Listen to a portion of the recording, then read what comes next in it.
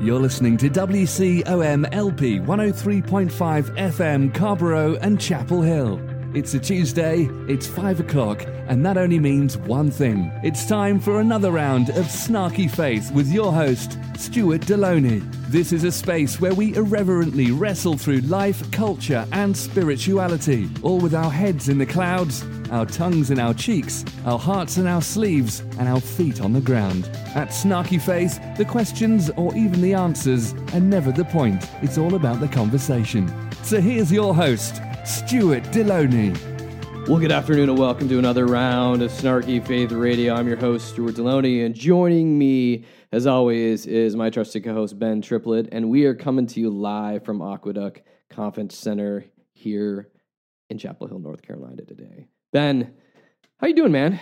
Spring has sprung. We are here in the South, and everything is coated in yellow dust from the glories of pollen, which someone had recently said, there's a lot of tree sex going on. There's a torrent of sneezing sweeping across the North Carolina plains. But actually, I do enjoy the flowers. I do enjoy the greenery. I do enjoy the fact that winter is not coming. Past. Yes, winter is leaving us. So, yeah.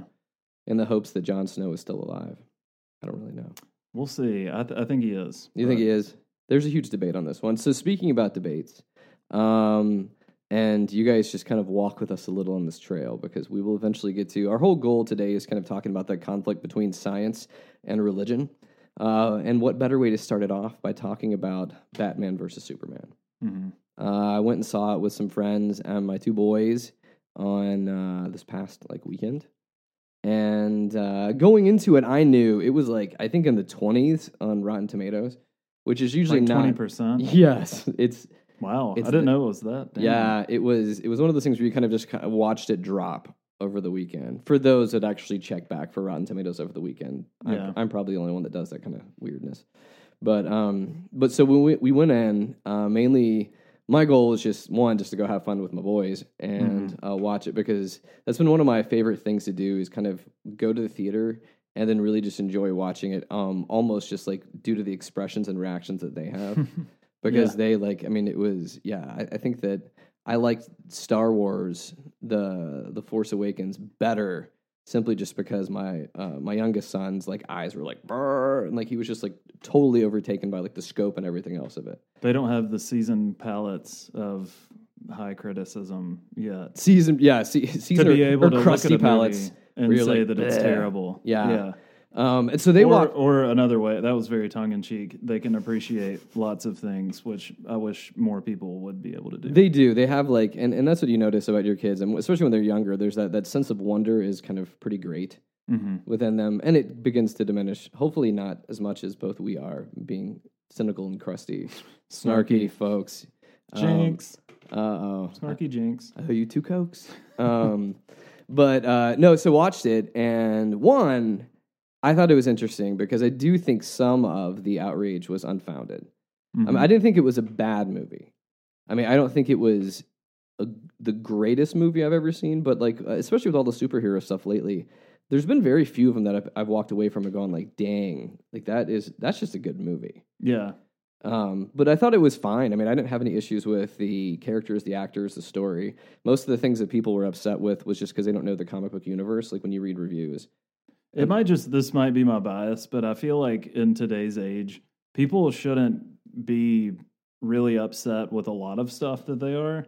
I think that we just build expectation for some reason. We're constantly looking for the next big thing. You see it in sports all the time. That's where it annoys me that, people talk about things and build expectations for an athlete and they don't pan out and it's not their fault. And it can happen in movies too. You have, and we were talking about this before. This is a tough Batman movie to make after the Dark Knight trilogy, which in my opinion was just, the best of all comic book movies. And it's going to have that expectation, but that's not necessarily fair. True. You've got to let it stand on its own. It's a different director. It's a different, viewpoint. And all movies are like that. There are definitely some lazy movies. There are some movies that deserve the poo-pooing that they get. But, to have high expectations for every single thing that comes out in media I think if you can sort of choke back and see that, movies, it's an industry that Sure. I mean, it's a business. They're trying to make money. Most of the time, they're putting stuff out so that it'll make big numbers. Then you can lower your expectations and just enjoy mindless entertainment for a little while. Yeah, because that's pretty much what movies are. No, you're right. I mean, I felt like for me, it was my expectations being I want to go watch a fun popcorn movie. Yeah, sure. And so with your family, yeah, like you said. and I was totally fine with that. I mean, it wasn't like my, there's sometimes when you watch movies and they really move you, or they really make you think. And any movie called Batman versus Superman, I don't think it's really going for that completely. I mean, there were certain like political undertones to it, and I would agree. Like one thing I think that especially when we look towards critics of things, I think that you need to look to educated critics of things. And just probably the best review I read out there was really by Kevin Smith, who is a huge comic book guy, along with the director. So I think that he has an informed opinion. Very, very, very much so. And I think his biggest critique on it was simply just that there wasn't enough heart. And I would agree with that. But I mean, I think it's really just you're setting up an entire set piece for two people just to beat the crap out of each other and us to not know how it's going to end. Type of a situation, like Jurassic World. I mean, that's pretty much what Jurassic World was. You knew that dinosaurs were going to fight. That's pretty much what it's going to be. Yeah, it's going to pull on the heartstrings of all Jurassic Park fans. And I knew that going into it. And I'm not a huge Jurassic Park person. I just get skewered for not liking Jurassic Park. But Kelly loves it. And I kind of went into it with the same expectation. I'm like, I know she's going to appreciate it. And I kind of fed off of that. It was the same thing with the Expendables. I just knew, I mean, when the preview came for the first Expendables movie, I just turned and watched Kelly while we were watching it. Because I just wanted to see, I could tell there was just this giddy excitement that they were making something like the Expendables. Well, which for any of you who haven't been listening to us for any period of time, just for you to know, Ben's wife Kelly is a huge 80s action probably the most. Yeah, in the world. The biggest. Yes. 80s action film. I mean, I would put her up against anyone else. She's. I think I agree with it. Like, I mean, it's hardcore. She has a Rambo lunchbox. Let's put it that way. Yeah, I mean, between fandom and just sheer knowledge, also. Yeah, I mean, she's watched pretty much every one of them many times. Yeah. No, but like the whole thing starting off really just Batman versus Superman. These two things that. These two characters that both people feel very passionate about. You've got your Batman fans, you've got Superman fans. I was like listening to, to some people talk ahead of time before the theater, and they were just like in it like, oh, this could never happen, or Batman to win, Superman to win, all this other kind of stuff. But I think that when we talk about stuff here and faith issues, like the Batman versus Superman level conversation that oftentimes happens in these circles is that dreaded conflict when we talk about science and spirituality. And I host Science v. Religion. Yes, Science v. Religion. The dawn of conflict. Yeah, exactly. The dawn of fussing. And fussing is the easy word that we can put in here, that we can actually be FCC, okay? Because I think there's many other words that we could probably, or adjectives, Deadpool-like, that we could force many anatomically parted references and all of that thing when you begin to talk about science v. religion. But it's like, well, one of the things that I host like twice a month, I host a gathering in a local bar around here where we really the whole goal of it is to bring different people to the table to have conversations about faith and spirituality and things like that. And one of the things that I've seen time and time again is we'll have atheist folks that come in that want to just argue. Mm-hmm. Which is really funny because the entire way that we have this group set up is that everybody has a voice at the table and that we respect each other and that every opinion is valid. So that's really that's on the ground rules that we talk about every time before it. And I assume that they think that we're doing some sort of a church Bible study in a bar, which is odd if that was happening, but maybe, yeah. And they're coming to kick your sandcastle over. Well, they do, and they get frustrated with me because I like to listen to what they have to say. Mm-hmm. And one of the biggest things that always gets pushed back is the fact that you have religious thought, and religious thought does not require, and again, overgeneralizing, but these are generally the sentiments that happen, that there's a whole realm of faith and religion, and that really involves checking your brain at the door. Mm-hmm. And then you have science, which is all brain because it's always right type of a thing. Mm-hmm. You know, like where the Because scientific... it's well thought out or it's meticulous. Sure. Which is funny because if you were to probably get two different scientists that may disagree on something, that whole approach doesn't really work in that conversation, if that makes sense. Right. And, or the fact that, you know, things from 10 years ago are pretty different now. I mean, maybe not completely different. There are some things that aren't not shifting in science, but a lot of times things are. Yeah, in flux. Sorry, and changing. Yeah, that was the end of my point. It wasn't much deeper. Well, than that. and I think a lot of it comes back to there's just a huge argument that I don't. Well, I guess my pushback with a lot of this is really just objectivity. In any situation, whether we're talking about religion or whether we're talking about science. I mean, I think that you have to. We're never completely objective. About stuff. I mean, you're always going to experience bias. You're always going to experience culture and other stuff that's feeding into your own psyche and into how you evaluate stuff. So we're not computers. We cannot completely be like robots when we evaluate stuff. There's just it's impossible. We're human beings. It could be your mustache, but you're sounding like Nietzsche. Oh, hey now. I'll twist. If you can hear this, I'm twisting my mustache. It's going to need to like triple in size, though. I mean, that's a pretty impressive mustache, but Nietzsche's was, I mean, it's like the largest mustache I've ever seen. I don't think I'm going to get that much more volume. I could get more length, but I don't know if I've quite to use some like Pantene Pro V or for beards and mustaches. Some like mousse. No, but I think that and when we see this whole thing, and I think we end up having this weird dichotomy where you're either on this camp or this camp. You know, you either are religious and are stupid, or you're scientific and cold.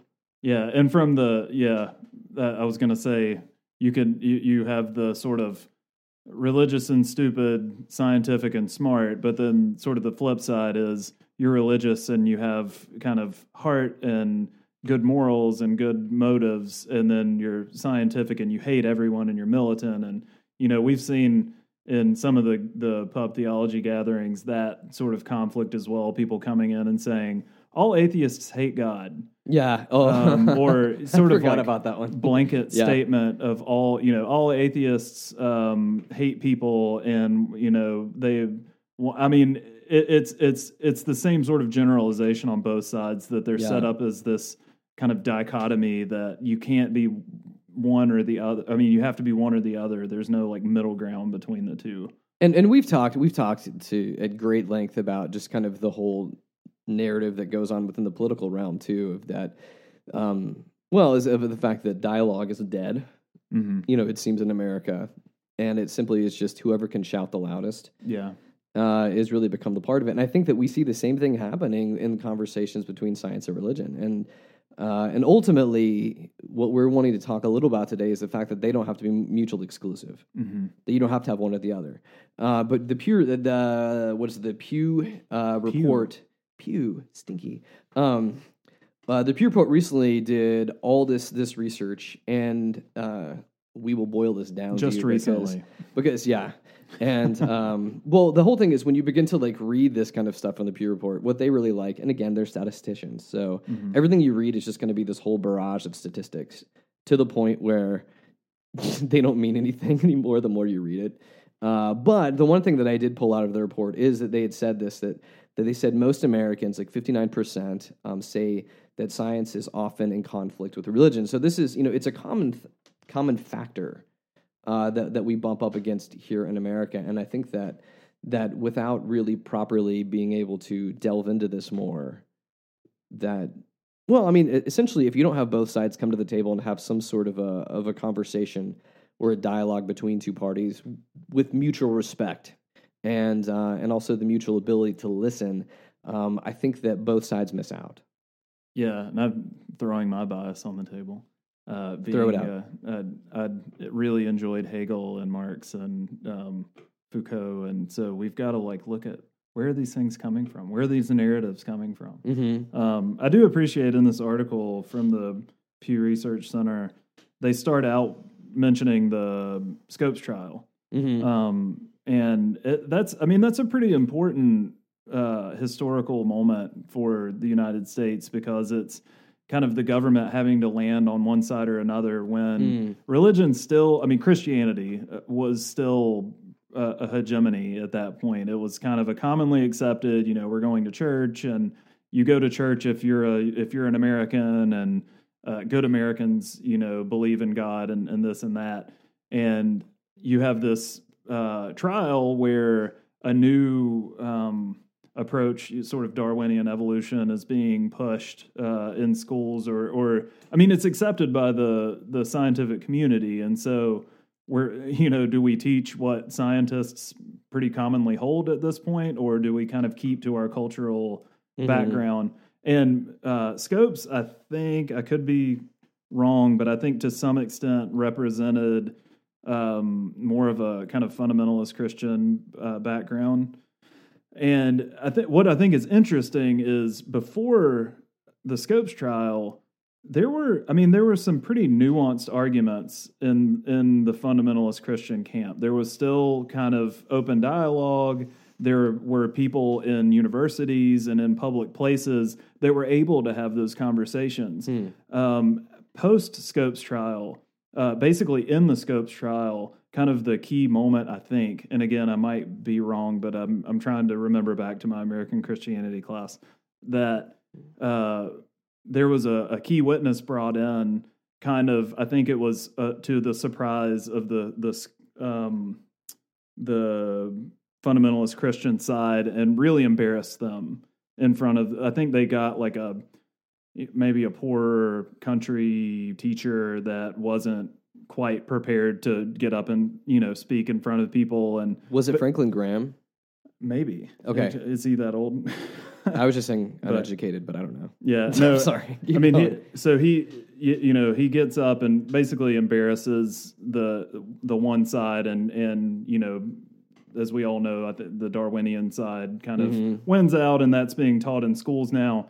But what is interesting is not to take like one side or the other at this point, but to kind of point to this as a formative moment for the way that science and religion, the way that narrative has kind of been funneled through that lens. Because, I mean, there's so much more nuance to it. There are many more opinions and viewpoints on both sides that don't have to kind of channel through that sort of moment where it's, two sides. One is fundamentalist Christianity, and the other is, Darwinian evolution. That those are the only representatives of this debate. But that's where you do get that kind of diametrically opposed. It's historical. It comes from a very historical place. Well, and I think that sometimes what begins to happen is, especially in these situations, I mean, we can look back to church history, like the Spanish Inquisition, Galileo, all that other kind of stuff, to where the church at the time was really authoritarian, to where whatever we say goes, and any knowledge counter to this is heretical. And, these ideas of having open ideas or new thought or research-based stuff ends up having to almost push against this authority for so long. And I think what begins to happen, like especially like when you look at this in the Scopes trial, for a situation or a mindset that's outside of the norm to be able to push itself into the mainstream, it brings with it a lot of momentum to be able to kind of break that mold of that this is always the way it is. And then I think what begins to happen is the people that were pushing it don't stop pushing it. Yeah. And then the other side that's being pushed against pushes back. And so it's never about like, do they have something that we can learn from here? Well, is there something to be gained from what's being taught here? Yeah, and I would even say that some of the kind of the Galileo and Copernicus and those conflicts fed into, certainly in the Enlightenment, and people began to, some of the earlier Enlightenment thinkers were also Christian, but then you get some maybe non-Christian voices like Hume and skeptics, and they do kind of point back to those times as, where they're coming from, to say, look, religion was suppressing thought. So, but it hasn't always been that way. Religion really endorsed free thinking and science, and I'm thinking of Scotus and even in kind of Persian culture, really, that's why we have like the documents of Aristotle and various like math and science. And I mean, those happened under a religious umbrella as well. So again, we do pick up on, and I'm not saying that they weren't conflicts. Galileo and Copernicus and these different moments were conflicts, but I think it was still at that point more nuanced than just sort of religion versus science. There were areas and moments where the two really kind of flourished together, and kind of moving into the modern age, we have held on to those moments as, I guess, touchstones, because, I mean, when you get to the Enlightenment, and I'm pulling on people like Adorno and it's just some, I mean, like modern critics of the Enlightenment, that the narrative becomes this sort of, religion wants to stamp out any voice. It wants to be tradition. It wants to be static. It doesn't want to be free thinking. And that, we need to think as individuals. We need to, like David Hume, we experience moments, and we need to be sure of the things that happen the most. So statistically, whatever is the most probable is what we can be the most sure of. That sort of stuff. I mean, John Locke, and there are different people, different voices kind of feeding into that. And I don't know, just to say that again, it is important for us to remember that these thoughts, these narratives come from a specific direction, and that every part of the world, and even every part of the Western tradition, wasn't necessarily a part of that tradition, the Enlightenment tradition, the Enlightenment narrative. Well, what begins to happen, though, I mean, we see, like, because the hard thing is, when we begin to look at history and look at the past, a lot of times we just see those, like, the irregularities or the blips that happen in this. And those are kind of the things that we remember. Like you're saying, is that there was more nuanced conversation in the process. And then we arrive at where we're at today. Right. Where we are in what it feels to be a mess when it comes to talk about these two things. And you begin to see it playing out because, see, the hard thing is this, even when we say the words religion in America, it comes with it all of this baggage. Right. And when you say science, it comes with all this baggage. And a lot of it continues to be stoked through politics and through different, through churches and other stuff like that too. And so I think that we begin to have this skewed view on what the path of faith or what the path of spirituality or, what all that looks like. Because, we get, again, we end up talking in extremes sometimes to prove our points in these situations. But talking about this whole thing of like rejecting science, you can look at, and we've talked about them before, but I recently saw that, and you may not know this, they're approaching almost being done with the the ark that Ken Ham is building. Oh my. Because it's amazing, because, they're making I think it's not a completely one-to-one scale version of it, but it's pretty dang close. Wow. And that's a lot of resources. It's a lot of well, and you can get like, it was funny. I was talking with, I can't remember who was talking about this, and we looked it up online, and you can get like a limited lifetime, like, attraction for your family to be able to go there, and it's only $3,000, and you can visit all you want, which limited like lifetime, I think on their website was like 3 years. And then you had like real lifetime. I don't know if they were selling it for eternity, which if they were good Christians, they should have like that whole like eternal one, because man, when you're in heaven, all you're going to want to do is like ride on the ark. The ark, yeah. And Ken Ham's ark. Ken Ham's ark. No, but when you look at people like Ken Ham, it's his version of religion, I feel like, is actually clinging more to myth than it is to having something that is alive and moving and life-feeding, because the way for those of you who don't know who Ken Ham is, he's one of those hardcore creationists, meaning that he believes the earth is somewhere around 4,000 years old, strictly speaking, because they look at the Bible like it is a science textbook to how the world was created, how old the world is, yada, yada, yada, other things in between that. I don't completely understand his frame of mind, and I don't want to completely get into his frame of mind. In that of being able to look at the Bible like this like it's a historical scientific document.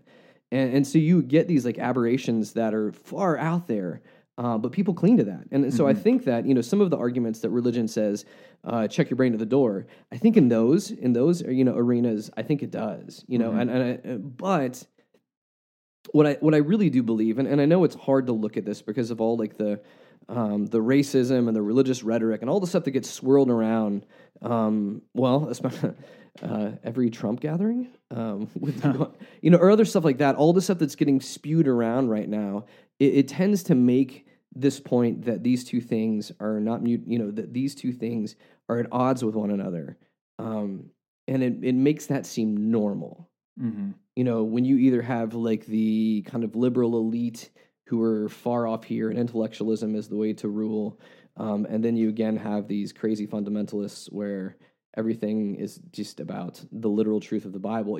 And so, but I really do think that life is not lived generally in those extremes.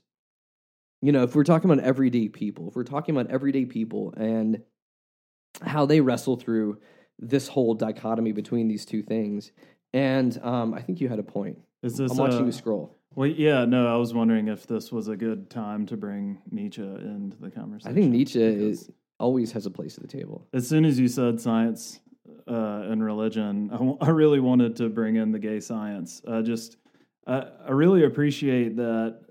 I think for a while people focused on certain aspects of Nietzsche, kind of his critique of religion and critique of like kind of moral, resentment and the way that Judeo-Christianity had really dominated the way that the world was viewing morals at that point. But I've appreciated in the last like 40 to 50 years, you're getting a bigger influx of his critique of science as well. Because he's a really interesting guy. He was pretty well versed in the scientific literature of his time. They were doing some interesting stuff with optics, and he lived in like the late 19th century. So you are getting closer to. I'm not like a huge person on dates, so I'm sure that at some point you're getting like evolution and you're discovering a lot of different things about the world and the way that plants work and animals and anatomy, and people are like, that's when you start getting phrenology, where people want to read the bumps in people's heads and just all kinds of interesting theories about the world. But he writes this book called The Gay Science that I think it's meant to, and science for him, I think ultimately it's about like knowing. So we think of science as this like method, that we're trying to be meticulous and learn about a certain like part of the world and validate theories and things like that. But one thing that I really appreciate he brings up in here, and you said you were talking about the way that people read the Bible as like a scientific textbook. Well, I think what's interesting, Nietzsche kind of catches on that there's kind of a blindness to both religion and science because they're sharing a common assumption. And I'm just going to read this little line from The Gay Science. What is good-heartedness, refinement, or genius to me when the person who has these virtues tolerates slack feelings in his faith and judgments, and when he does not account for the desire for certainty as his inmost craving and deepest distress, as that which separates the higher human beings from the lower. So I really think that's kind of the heart of it, is that people want to be certain. And that's absolutely, in my opinion, one of the main assumptions, one of the main kind of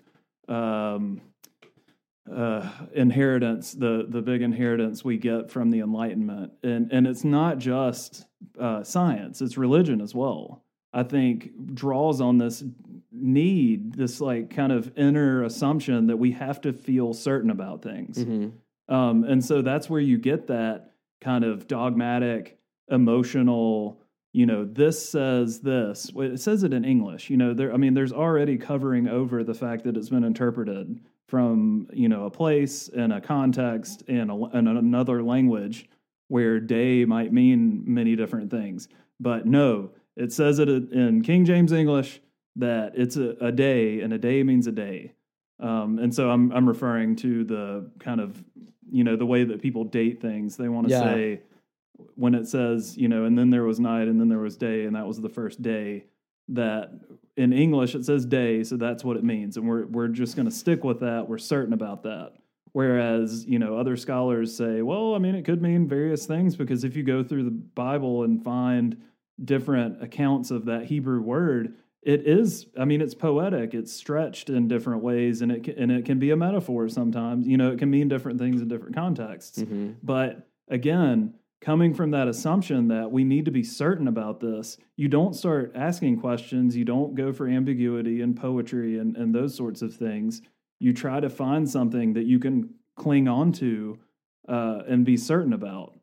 And so, it's interesting, because I think people want to see science and religion as diametrically opposed, but I think in some ways the way that it functions is they're really similar. They can be really similar to one another. No, well, so would this be a correct summary of? I was just kind of taking notes from how you were saying this, that especially like in bouncing off Nietzsche. I mean, so you're essentially just trying to say here that like religion and science are really fundamentally about knowing. Or even more so, it's about really knowing what's not known.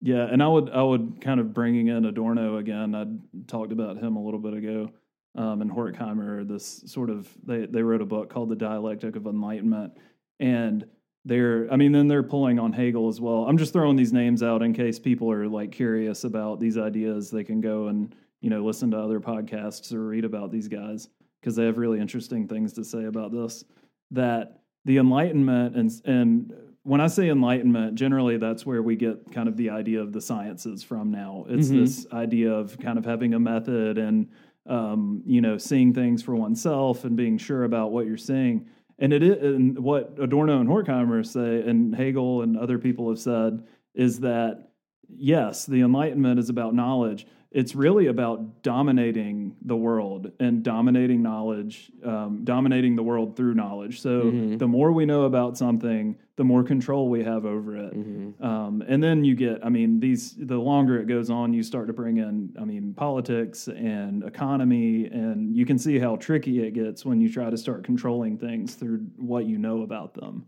Well, I think that also what begins to happen in both camps of that is the more that we say that we know, I think it leads to just this grand hubris about how we kind of really just experience the world. Like I know what I need to know. I figure this out, and it's as simple as that. I mean, it's the whole this even kind of goes back to ideas of bigotry or other things like that too, where you're able to say, I can sum this up very, very easily, and I think that when we look deeper into the nature of knowledge, I would say this goes for whether you're talking about science or religion. The more I know that I don't know. Can I just stop right here and, the more you know? Sorry, I had to from NBC, yeah. Yeah, I think that's absolutely Nietzsche's point, is that I'm not saying that all scientists are arrogant, and I wouldn't even say that all, religious people are arrogant, but there can be a tendency, and there might be a strong tendency in both camps to arrogance, to like a blindness, a hubris, because it's right. You feel like, okay, I know about this. There's no need for me to kind of track back and see where this has come from. And at least in my very small experience, I'm only 30 years old, but in my very small experience in life, I've seen that with people. They're not interested in kind of going back and seeing where this comes from. They just, you read a book, someone writes a book that has a PhD or an MD or whatever. Someone writes a book that has a THD, a doctorate of theology, and the ideas sound good to you, so you just kind of buckle down in that. Well, and I think that what begins to happen when we talk about just knowledge in itself, and you were hitting on this earlier, and I think that whole idea of us being able to have certainty, certainty gives us feelings, of control, control against the chaos of unknowing, out there, and I think that not knowing scares us. Not knowing means we don't have answers to certain things that are going on. And it ultimately comes back to and you see this in both areas, into this whole need to control our environment. whether that be control our spiritual thinking or whether it be controlling the world around us and how we look at it. But I think that the greatest leaps forward in either of these camps happened when we realize we don't know, and it sends us exploring. And I think just the heart of science should always send us exploring. I think the heart of religion and faith should send us exploring. Yeah. I mean, I think that both of these are the starting place for journeys, and I don't think that they have to be, to where I go north for this one and south for this one, right?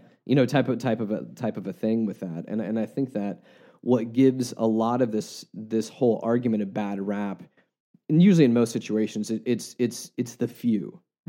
It's the you know what I mean. It's the loud voices. It's the arrogant it's the squeaky few. wheel. It's the people that have the power that push it on other people. Yeah. In either camp. Because we that's one thing that we get here because we are called Snarky Faith Radio is the fact that I get really ticked off at Christian bullies. Whether it be bullies about I know this and you don't and you're wrong and going to hell, comma stupid. That kind of a mentality, or if it's even Christian bullies over like the cultural social landscape, which I'd mentioned them earlier. Like the Franklin Grahams, those that are out decrying other people, again saying I have the knowledge and the right to do this because I'm enlightened and you don't, and I'm doing you a favor by tearing you down. And it's interesting hearing you say that. Also thinking that I feel like there are some really good starting points on both sides that. At least from Christianity's standpoint, and really a lot of religions, I think it's meant to come from a place of humility. And really, science, from the scientists that I know would say, science tries to not put a cap on what it knows. It tries to leave things open-ended to say, that's that like a pragmatism. It's an American tradition and philosophy, and I think it comes from that kind of scientific background that we're not just going to close it off and say, okay, we know everything we need to know about this, but to always say we can get better, we can do more. So I think that there are some like good starting points in there, but the tricky part is I think even that in and of itself, just because you can point back to that doesn't mean that you're being humble, and that doesn't mean that you are leaving things open-ended. Because when you just come into a question or dialogue and say there's nothing, you're saying nothing of value. I've already decided that whatever you're going to say is not worth listening to. Yeah. Then, you pretty much have made the move that you know all you need to know about something.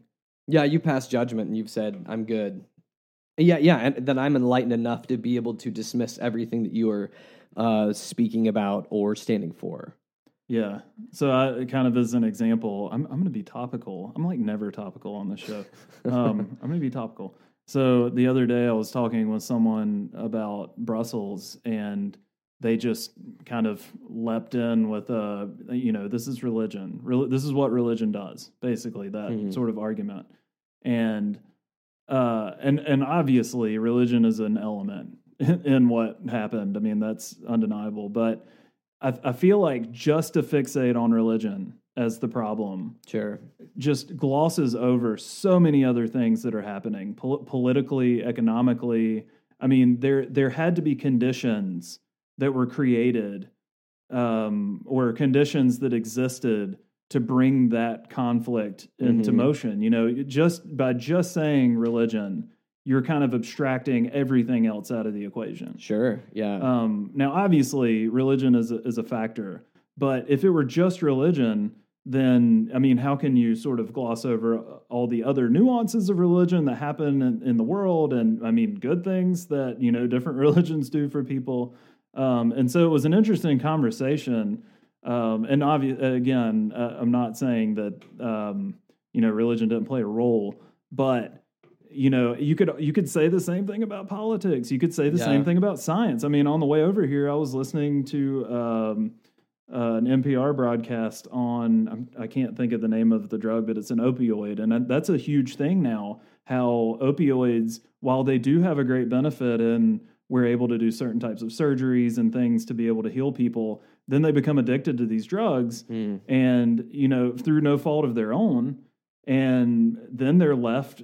I mean, do you want to live addicted for the rest of your life on an opioid? Mm-hmm. And so, again, it's a double-edged sword. I mean, sure, technology has brought us things that allow us to, live longer and potentially maybe live fuller lives. But then they also have bad consequences as well. And so we shouldn't just kind of gloss over and say, science has given us medicine, and so, and we're thankful for that. Well, if you're going back to Brussels, and I mean, I'm not trying to be crass with this whole idea, but I mean, again, the idea of building bombs and being able to collude using cell phones and drones and emails, but yeah, all that kind of stuff. What is that? That's not, I mean, there is religious fervor here, but there's also a lot of science and technology. Sure, yeah, absolutely. That has been able to be brought forward. And, as much as you can say that there's been a lot of heinous stuff in the world done based upon religion, which we can make a long list of that. Yeah, sure. But I mean, I think again, we can look back to stuff like building an atomic bomb. I mean, things like chemical warfare. To where science has gone in the directions of areas that you'd like to say, like, should we? Yeah, or or even we have the availability of like foods and travel and things like that, but then you have just massive amounts of carbon going into the atmosphere. So even more insidious ways that science affects the world. I don't want to say that again. I feel like once you start jumping into kind of blanket, there's nothing good or there's nothing bad about this, then that's when you get into that kind of hubris moment. But and like what you're trying to say is too, in any given situation where you have humans involved, I think that there is a confluence of many different factors that go into behavior and things that happen within that. And when we begin to say, because again, you can say religion is a thing, science is a thing. It's simply an object. It's not good. It's not bad. It's a thing. But usually what happens is, what do humans do with it? And that's when we get complicated. Yeah. You know what I'm saying? I think that, religion in itself, like to be able to read the Bible or the Quran or any of these things in themselves, again, human, products that have been passed down from human to human over generations like that too. But it's still a thing. And I think ultimately it comes back to, what do we do with those things? Right. To the impact, to the damage. Like you mentioning, even though, we have the ability right now, and it just got me thinking about this. The two things that we don't talk about in this argument is like just the general power structures of the world. Does that make sense? Again, if you were able to say, okay, well, let's look at the Christian faith. Well, the Christian faith says that we should be out feeding the poor. And finding answers for people that don't have clean drinking water, or you could say stuff like human trafficking, getting people out of that. Well, then at the same time, you can also go back to saying is there stuff within science that can help us do these things?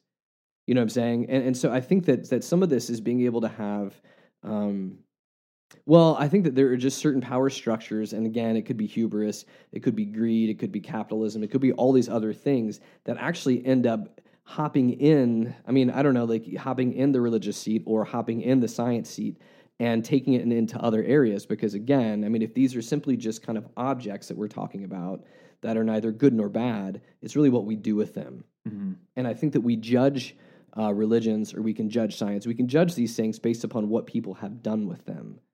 As opposed to just being able to have a blanket statement saying good, bad type of things like that. If that makes sense. What I think is unfortunate is, now that you've framed this in the Batman versus Superman way, you're not going to be able to bring resolution without spoiling the movie, because I haven't seen it. So how are we going to bring resolution to this? Well, are you trying to say, okay... Can we go to the Avengers now?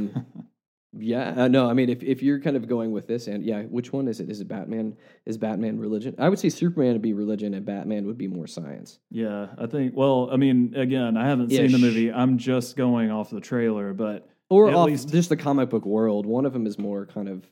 Superman is definitely much more godlike, and Batman is much more human, I think, in general. Now, one of my pet peeves was that people would say Batman is the most believable comic book character. They never liked Spider-Man. They would always criticize Spider-Man because, oh, it's this guy that has all these powers out of nowhere. Batman, he trained and he had, his parents were killed. Mm-hmm. But I mean, who goes around the world in like 20 years and learns every martial art to like the highest ability? Come on. Yeah. And that guy gets beat up so much in the comic books and comes back from it every time. Yeah. I mean, you would never see, well, I think there are kind of moments where he has like a Batman with a disability. He's got like a hobbled knee or something like that. But I mean, for the most part, come on. Those are just sprinkled in there. Or if you're even talking about like if anyone's watched through Daredevil that they have like on Netflix now, it feels pretty grounded in reality in many ways. Yeah. But if you think hard enough or not even think that hard at all, you're just like, how does this guy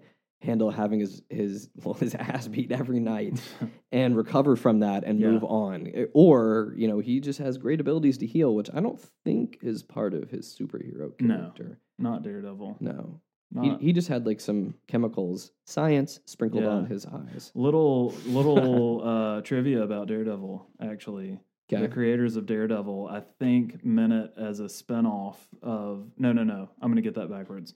The creators of the Ninja Turtles it was meant as a spinoff. So when when he's a young man and the barrel of like toxic waste or whatever dumps in his face, somehow miraculously like missing him and gets in his eyes, that is the waste that goes into the sewer and creates the Ninja Turtles. Is this? Are you making this up? No, I'm really almost certain Eastman and Laird meant for Ninja Turtles to be made from the same ooze. That's funny. Yeah, that's funny. That's funny and interesting. And we actually saw, which I had to have my kids just completely confirm this. There's a third Ninja Turtles movie coming out. Thank you, Michael Bay. Oh, don't get me started on. And Michael I mean Bay. that with heavy sarcasm. Yeah. Yeah, I just saw that and I was like, "Is this like the second, third, or fourth?" And they're like, "Dad, it's the third." And I was like, "Oh." Because they all look exactly this. I don't know. They're just, if anyone can just absolutely like kill my childhood, it's Michael Bay. He just has. I mean, he destroys beautiful traditions. I'm not saying he's never done anything well, but gosh, nothing comes to mind at the moment. Not really. Yeah, that's pretty true. Sorry, Michael Bay. So I'm sure he's listening right now. So yes, after we had a few episodes ago talking about what saints are, we will just say, in the cinematic universe, Michael Bay is probably going to hell. If we want to get judgmental about this. Creatively, at least. The Screen Actors Guild version of hell. Yeah. Whatever that is. Or just the Snarky Faith version of hell. Broadway? No, maybe not. I don't know if that's where people are relegated when... Actually, I have a lot of respect for people who can do theater, so... Yeah, you just offended a lot of people by somehow comparing Michael Bay to Broadway. Or hell to Broadway. Yeah. Either way, I don't think people would be happy. Maybe I know. No, better. Strike that. I want to erase what I just said. How about like straight to VHS? Okay. That's hell for director. Straight to VHS. Gosh. I haven't even thought of the words VHS in so long. Yeah. Or straight to DVD, I guess now. Straight to video. Straight to iTunes. I don't know. I don't know with that. No, but I think just like being able to kind of begin to center this conversation a little bit, which has kind of been fun in the process. But we had another article that was called it was by Carolyn Grigori that is called "Conflicts Between Science and Spirituality Are Rooted in the Brain." And what was really interesting was what they were doing. We've talked about like this and other stuff. We talked about confirmation bias. We've talked about how there's like a conservative brain tendencies, and there can be liberal brain tendencies. And some of this that we so vehemently are fighting against are actually just tendencies in our own brains. Mm-hmm. And we're fighting against something that, again, I'm making it sound very simple. And like we said before, confluence of many factors go into these things too. But we're tripping over our own hubris right now.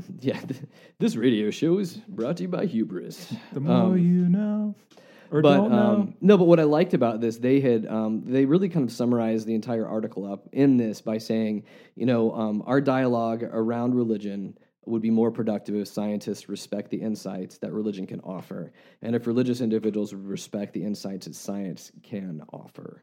And I think that ultimately the more and more that we walk down these roads, I think that we need to be in a place of being able to share ideas respectfully and in essence too, because I mean, I know like most of the times when we see stuff like this, like our Batman versus Superman or our religion versus science, we see it in debates. You know, how often are they like having like creation evolution debates or all these? We love having these debates because again, we want one side to win. Yeah, I mean, you're already. I mean, so many people are already situated, and one side have made their mind up like this is the way it is. That then people can kind of pick sides to benefit from that. To say, look, I know that this is how you feel about this. I'm going to win for you. I'm going to be your champion. You know, science will win the day, or be our gladiator. Religion will win the day. Yeah, yeah. And I just think that those kind of mentalities, and again, I think it goes back to tribalism and how we like to be able to have our own team to cheer for, you know, and things in the mix of that. That's what basketball's for. Final Four coming up. That's right. You got any picks? I got it. I got to go with Carolina, but you know, I'm trying to be grounded in that. By the time you get to the Final Four, I mean, all the teams are very which actually I think by the time the show airs, the Final Four will have happened. Yeah, so I might look kind of not smart at that point, but I don't that's know. never stopped us before. Yeah, I mean, not smart. I can't. My heart and my brain both are going to go with my Tar Heels. Gotcha. So. Is that founded on science or your faith? Actually, the statistical probabilities are in their favor as well. So yeah, we're both. See, it doesn't have to be one versus the other. It can be both. Well, I mean, I think that being able to get constructive with all of these ideas, that one, that inevitably the way the world works is that you're going to see the world one way. I'm going to see the world one way. Mm-hmm. Which is very Nietzschean, by the way. Yeah. And Nietzsche is very happy right now in his grave with his giant mustache. That's yes. Do mustaches break down in the grave? His does not. Okay. I'm sure of it. It's like let's go dig him up and I'll prove it. It's a good science. You need to start a comic book that's just simply just based on Nietzsche's mustache. Yeah. There is an existential comics, like the philosophers are all heroes. It's not quite as funny as I thought, because mainly it just brings in, they just kind of shout out their they'll be in some weird situation, like they're all playing poker or soccer or something, and they'll all shout out their like arguments that they wrote in books, but it's not that funny. I mean, it's sometimes, but it's not XKCD funny. Okay, because you know what I mean. Like there is and I've been accused of this by a few people, is that, and I don't have the heart to tell them this. They're like, you don't really laugh a whole lot. Mm-hmm. Like, I have like, apparently, I don't notice this, but a few people I know refer to this as, I do like a silent laugh, where I kind of just smile and silently laugh type of a thing. Yeah. And they're like, yeah, you never laugh. And I don't have the heart to tell them, you're just not really funny. Yeah. You know, I know. You know what I mean? Like there's like laugh out loud funny, and then there's like, oh, I'm intellectually amused. Yeah. Or I'm amused at you trying to be funny right now. Well, this isn't really funny. Let me give a tip to all the viewers or the listeners. If they're going to play Cards Against Humanity with Stuart, make sure to play the bathroom cards for him. You'll win it. You will win it.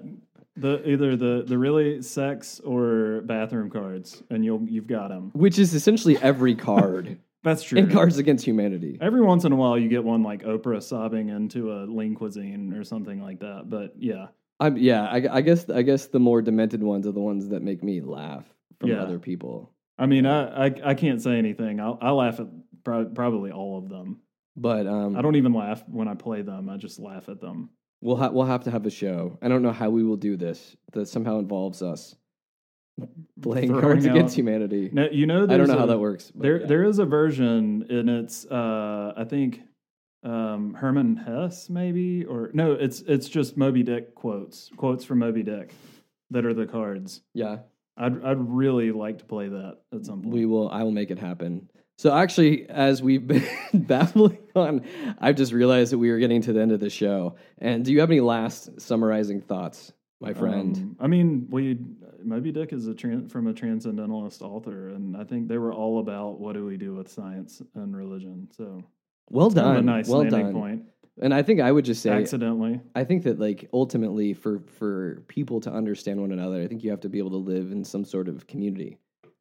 Where you're able to share thoughts and ideas and life and experiences and other things like that, as opposed to having like importing two different people in order to have a conversation that have, Right. Really nothing invested in the conversation. Yeah, and have already typed out their arguments and are ready to kind of yell them at one another. So if anybody else can figure out how to make these things happen, write us, talk to us, because we try to do it in small ways around here in the community where we live. But I think that, more dialogue, more humility, and more empathy for other people is the recipe to be able to navigate these crazy, crazy waters, because I think that both sides have plenty to learn from one another. And bigger mustaches. Hopefully by the next time you hear me, my mustache will be bigger.